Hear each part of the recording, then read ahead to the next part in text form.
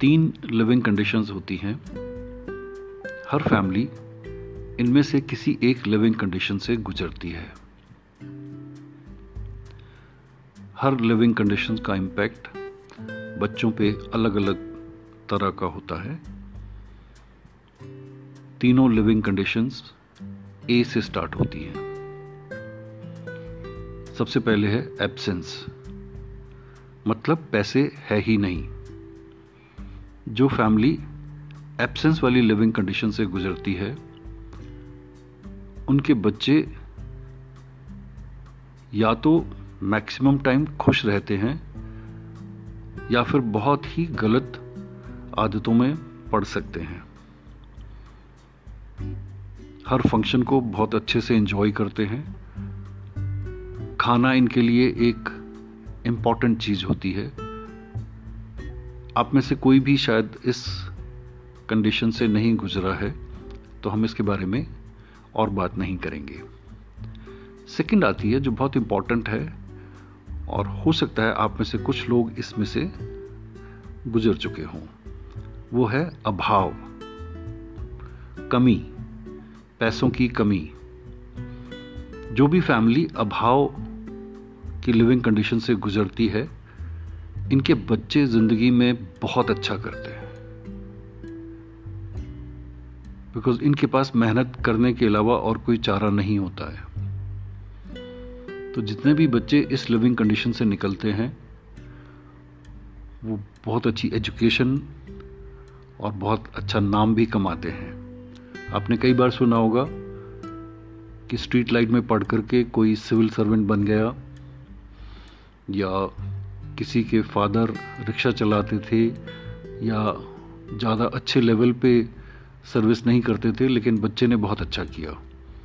तो जो फैमिली अभाव कैटेगरी से गुजरती है, उनके बच्चे इनवेरिएबली बहुत अच्छा करते हैं, बिकॉज मेहनत के अलावा उनके पास कोई दूसरा चारा नहीं होता है।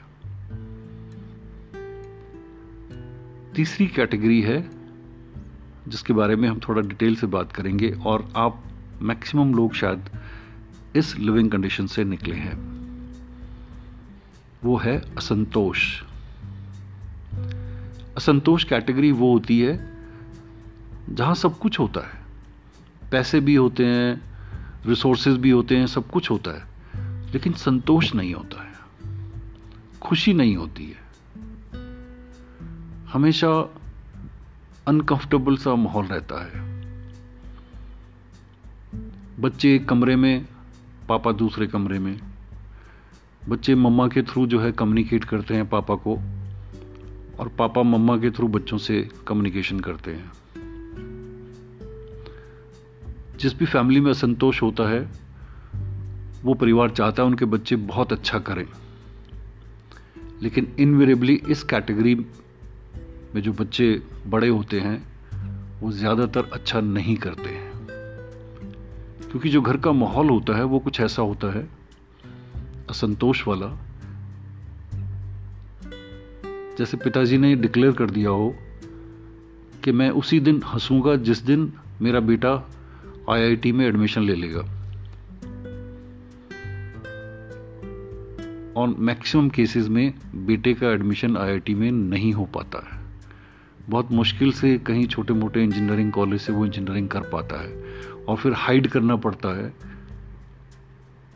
बाकी दुनिया से।